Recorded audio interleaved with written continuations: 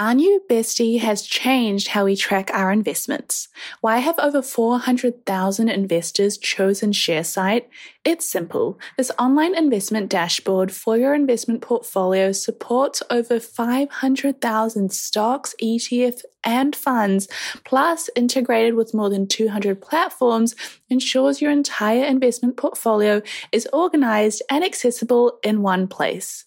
Move beyond the limited insights from brokerage statements. ShareSite offers a comprehensive view of your financial performance, including analyzed reports, dividend gains, and the impact of currency fluctuations, all through intuitive graphs and visualizations. But here's the best part. For the investy besties out there, ShareSite is offering a special deal. Save 4 months when you purchase an annual premium plan. It's time to dive deep into performance metrics, streamline tax reporting, and share your portfolio with ease. Join the link in the episode description to sign up to ShareSite now and transform your investment experience. Welcome to Girls That Invest. You're joined today by your hosts, Sim and Sonia, two millennial investors who are here to help you learn about all things investing and personal finance. Hello, Simran. How are you doing? Hi, Sonia. How are you? I'm doing great, apart from the fact that I'm kind of homeless right now. I don't feel like homeless is the correct terminology. Do you mind just diving into that for 1 second longer? Guys, I'm sorry. I shouldn't have said it like that. I'm going to get cancelled. Yeah, at the moment, I am in a new city. I'm in Toronto, Canada, and... You're in a new country. Yep, I'm in a new country, which is also a new city, so what I said wasn't incorrect. I just feel like you downplayed it a little bit. You're halfway across the world. No, it took me a cool 38 hours to get here. Yeah, the Toronto rental market is absolutely insane. We've been looking for months. We're here going to view places, and we'll go view a place and then there'll already be like 5 offers on the place, and our offer just looks like absolute crap. So we have had zero luck and it's very demotivating. So that's why I was a little bit emotional, a bit dramatic. Please forgive me. Sonia was like, hey, I've had 2 breakdowns. And I was like, that doesn't sound normal. And she was like, I think it does. I was like, in this economy, if you don't have a breakdown, like I feel like that's abnormal. I'm like, why are you so sane, I was talking to a friend because she was like, how's Sonia? And I was like, she's good, but like she's having trouble with apartment hunting. And she was like, didn't Sonia try to look for apartments before she arrived? And I was like, do you think she just turned up and was like, should probably start looking? Like that girl has been looking for months. One thing to know about me is that I'm a planner. I love to over prepare and I love to plan. I was looking as soon as we kind of got approved for this visa that I'm on, and that was back in Feb. Like we've been looking for ages. We've been working with a realtor. It's just a little bit slow and the market's insane right now. I overheard a conversation at a cafe and it was so funny because it seems to be all that people are talking about here. Like supply is down, but demand is up because everyone's moving back to Toronto after the pandemic. So that's the biggest issue that I've got going on in my life. What is the biggest issue going on in your life, if you can describe it in 1 minute or less? In 1 minute or less, I would say burnout. It's happened again 2 times in 1 year. I told it to a friend. I was like, hey, I think I burnt out. And she spit her water out laughing because she was like, you didn't know? And I was like, oh, okay. What do you mean? Anyway, so you write a book. It takes it a little bit out of you. So what? But I'm working on it. It's interesting to see you navigate this burnout compared to your first one. Like I feel like you know more now and you're more self-aware. So yeah, you are burnt out and everyone else could recognize it, and it did take you a while to recognize it, but I'm glad now that you've accepted it, of course. You're navigating this way better based on what you know compared to the first one. So you have learned a few things. The first one was like when I was writing the book. It was in January. I was like crying on the floor, just, not having a good time. And this time I'm like, okay, I'm going to go to the gym. I'm going to write in a diary. I'm going to rebook that counselor that I used to talk to. I'm going to do XYZ. I'm going to do little daily walks, which is hard to do when you're burnt out. But I think I just have more like strategy around like putting some barriers up and saying no. But anyway, I'm burnt out. You're struggling to find a place to live. Let's get into stock market crashes. In this week's episode, Sonia, I really want to hone into some of the myths that get thrown around because yes, the stock market is crashing. Yes, stocks are at an all-time low. Things are not going so well within any industry, but especially tech. And that was kind of the industry that was doing the best in 2020 and 2021.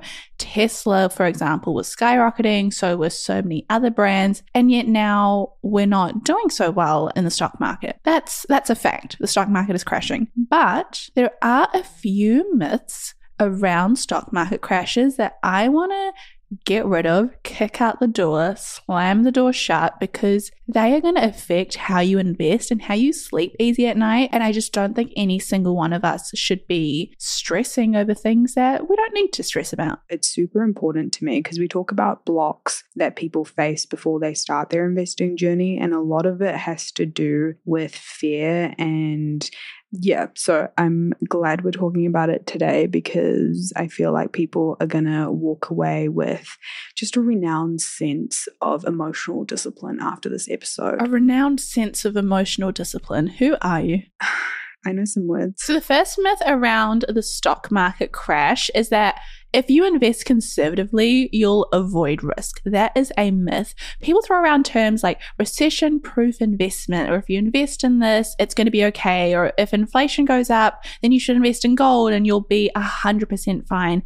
And the truth is that no investment is going to help you avoid risk in a crash.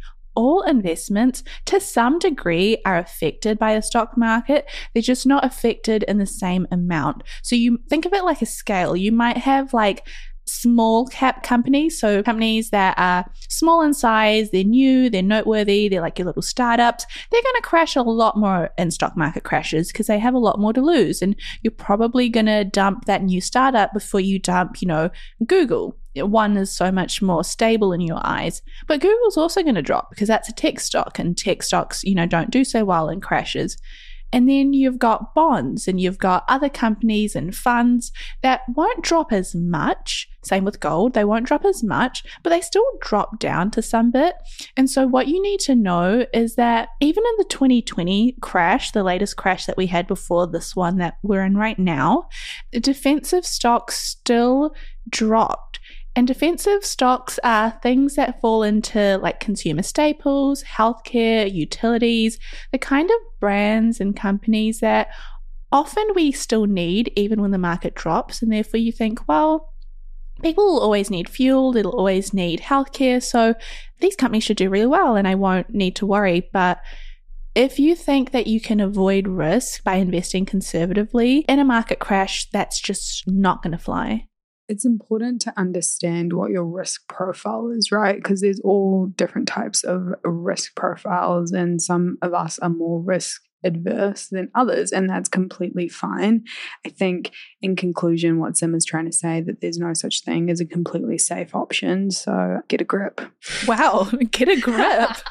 That was such an evil laugh. Okay, sorry. Listen, guys, I'm burnt out. Sonia can't find a place to live. Please excuse our snarkiness. It's also midnight in Toronto. I just want to put that out there. So the second myth is if the stock market has just crashed, a bear market is ahead. Now, I just want to give everyone a quick little reminder of what a bear market is. So a bear market is just when the market has prolonged price declines, and typically it is when the market falls about 20% from recent highs. Now, a lot of people assume that when the stock market crashes that this bear market is ahead, which I get the sentiment behind it. Like when you're going through something and we're going through economic crises, if you will, everyone just thinks it's going to get worse and worse and worse and worse, and there's no light at the end of the tunnel. So it's this preemptive panic that continue the cycle of stocks tanking and not actually economic indicators of government decisions, for example, how the housing market is doing, etc. It's this emotion of panic that drives investors to make certain decisions that keep stocks tanking. So it's almost like an evil cycle. It's so interesting because we do this in our everyday lives where, if you wake up and you accidentally miss the alarm, you're like, wow, the rest of the day is going to be terrible. And then you stub your toe and you start crying and you just feel like it's going to get worse and worse and worse. And I think we do this exact same thing with the stock market where we're like, it's crashed, so it has to turn into a bear market. But I mean, March 2020, I think that was a good example where the stock market crashed, but it didn't turn into a bear market. So the third myth is that if the market crashes today, it will likely continue crashing tomorrow, which is kind of, I guess, myth number 2, the idea that a normal crash has to turn into a bear market. This is kind of on a day-to-day scale rather than, a big cycle scale. So a JP Morgan study looked at a decent amount of time, so Jan 2000 to April 2020. So we're looking at 20 years of data, and it found that 7 of the market's 10 best days, so out of the 10 best days over 20 years, 7 of them actually came 2 weeks after the worst days. So what I mean by that is when the market dips, usually within the next 2 weeks of that dip is when the biggest peaks happen. So if you're looking for a time to invest low to get lots of money, actually you're more likely to find those big jumps right after crashes. Yet we have this myth that if the market crashed today, it's going to crash tomorrow. It's probably going to crash in the next, 2 weeks. For business owners, every transaction is more than just a swipe of a card. It's the culmination of your hard work, dedication, and commitment to your customers. That's why I'm excited to share with you a game-changing solution that's simplifying the way businesses like yours accept payments. Introducing Tap to Pay on iPhone, powered by Stripe. Contactless payments has never been easier. You can seamlessly accept contactless payments directly from your iPhone, and the best part, there's no additional hardware required. Think about it. From local pop-ups to global retailers, Tap to Pay on iPhone and Stripe cater to businesses of all sizes, empowering them to accept payments right from their iPhones. It's a game changer for businesses looking to scale quickly and stay flexible, with quick setup that takes minutes, not days. So, how can Tap to Pay on iPhone and Stripe benefit your business? It's simple. Increase revenue, expanded reach, and enhanced customer experience. It's a win-win-win. To learn more about how Tap to Pay on iPhone and Stripe can transform your business, visit stripe.com/tapiphone today. I would love this crystal ball that people are viewing to make these assumptions. Do you have this crystal ball? You know what, Sonia? At the end of the day, no one has a crystal ball. The issue with this misconception is that you might have like a little bit of extra money and you might go, how should I invest this? You dollar cost average every day or every day, every week or every month. And then you might go, well, the market dropped. It might drop more. Let me just wait it out. But the truth is that if you are in a crash right now, it is not very likely that this is just going to continue to go downwards forever and ever and ever. In fact, on March 12th, 2020, the S&P 500 dropped by 9.49%, and it was the second worst day in history besides the Black Monday and Tuesday crashes that we saw many, many years ago. So this was a big drop, right? And everyone really panicked. But as we know, and as Sonia mentioned, that crash jumped back up so fast, and the impact of missing just a few of those best days after sell-offs, that can really have a staggering effect on, how your investments do. At the end of the day, no one can predict the bad days. No one can predict the good days. Dollar cost averaging is your best friend. It's your best buddy. It's your ride and die. It is going to be with you through thick and thin. It is going to stand by your side when no one else will. And that is why the myth of if the market crashes, it's going to continue to crash just doesn't stand. The last myth we're going to be talking about, and I find this one so interesting because when a stock market crash is happening, the world has turned upside down, apparently. When these things are happening, I feel like there's 2 extremes of people. You've got one extreme of I'm pulling every single cent out of my investments, out of the stock market, and I'm going to save it. I'm going to hold on to it. That's my safest bet. I am in panic mode. That is one extreme. And then you've got the other extreme where people are like, oh my gosh, look at these sales, sweetie. I'm going to put every single cent of spare cash that I have, maybe even borrow a little bit of money and invest it. because the market's crashed. Where would you lie on this scale? I think I have been both people, and I'll be honest. Different times of my life have shown different sides of me, and I'm not ashamed. Yeah, that's okay. When Sim was in her I'm going to invest every single cent that I have phase of her life, she ended up buying a house with that. So I guess it works out for some people. Anywho, and that brings me to the last point or the last myth that we want to bust today. And that is investing as much as possible just because of the market crash. Sure, panic is a huge type of emotion that drives the market in these times, but also is FOMO, so the fear of missing out, which is where that mindset of everything is so cheap, let me invest a little bit more. Well, investing a little bit more or like to that extreme extent isn't always the greatest idea, because I feel like 2020, with the examples that Sim has mentioned, or all these examples of everything bouncing back so quickly, I feel like we've discovered this year that we've been in the reds and in limbo a little bit longer than that period. And that's why people are getting a little bit more antsy. 100%. I think for a lot of us, the first market crash that was, kind of scary was March 2020, or for some people, they invested after that, so they haven't even had to experience it, but they've heard of it.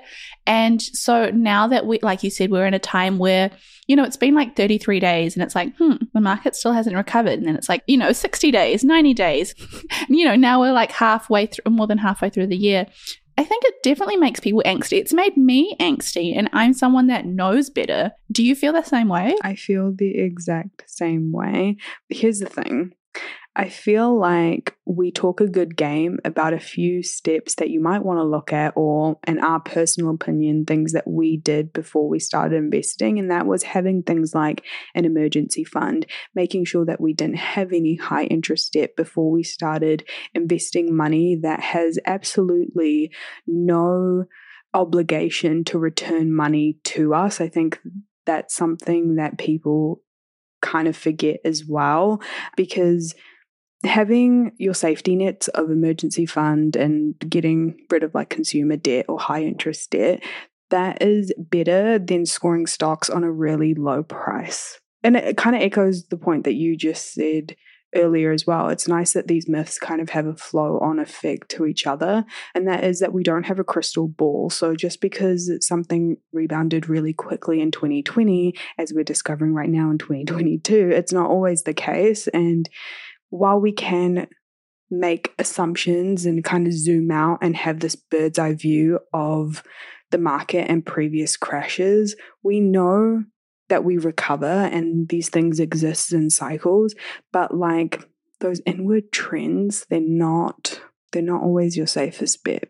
It's just so helpful to hear that, hey, little reminder, you don't have to invest so much money just because the market's crashed, because I think you see it a lot on social media or like finance bro accounts, and it's like, the market's crashed, this is sell day, like pop all your money in, like sell your house, sell your phone, sell your kids, like get rid of all your money and invest. And it's like, hey, look, yes, the market's dropping, yes, it's sales day, and yes, we know that the market will hopefully recover and, a couple, X amount of time. You don't have to be stressing yourself out trying to scramble and make use of the sale day. It's like if you were in your local mall and your favorite store went on sale. Yes, you'd be a little bit bummed if you didn't have the extra cash to go out and like rebuy your favorite liner now that it's on sale. But it's not the end of the world. Do you know what I mean? And it's not the only sale day that you're going to experience. Does it suck? Yes. But do you have to buy 10 liners just to make sure you got the sale? Probably not. I just want to point to two previous episodes that we've done recently. One is if we're changing our, strategy if now that we're in a bear market, and also some recession-proof industries, looking at the silver lining of things, because at the end of the day, when we go through these cycles, if you believe in your strategy and you also have the ability to adjust what you're doing based on the new situation that you're in. So for example, me moving countries, I'm investing a little bit less because I just need a little bit more disposable income right now, compared to Sim, who's investing a little bit more because she ain't moving anywhere. You ain't going anywhere. Yeah. Having that ability to make more disciplined decisions. And Sim and I have been in the game for a few years now, and this is actually our first or our second crash, I guess, that we're experiencing. And where I am now compared to like the 2021, two different places. It's not an overnight thing that you have this discipline. So if you're listening to this and you're like, oh my gosh, like Sim and Sonia are telling me to do one thing, I see another thing on social media and like my TV and my newspaper is saying something different. It is a talent in general to turn the volume down on all of that noise and just go back to your investing goals and what you have set up your strategy to be, and just believing in yourself. Do you know what I mean? I think that sums it up so perfectly. So I couldn't say any better. So in summary, the myths that we are busting, that we have busted, we have put our stamp of busted on this. If you invest conservatively, you'll avoid risk. Busted. Myth number 2, if the stock market has just crashed and a bear market is ahead, busted. Number 3, if the market crashes today, it is likely to crash tomorrow, busted. A lucky last, Sonia, I'll give you the honors. Invest as much as possible just because the market crashed. I'm not saying it. Busted. All right, that's probably a good place to wrap it up. Now, before we go, of course, if you want to find more about us, Girls That Invest on TikTok, on Instagram, on Facebook. Our Facebook group is popping off, which is absolutely crazy. You can buy our book, which is out now, and already a bestseller, which again, very crazy. And now to the disclaimer.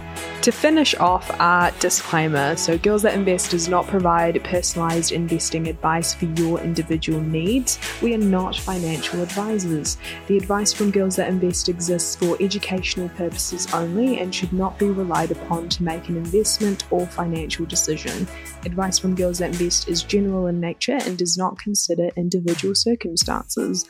Always do your research and please use your due diligence.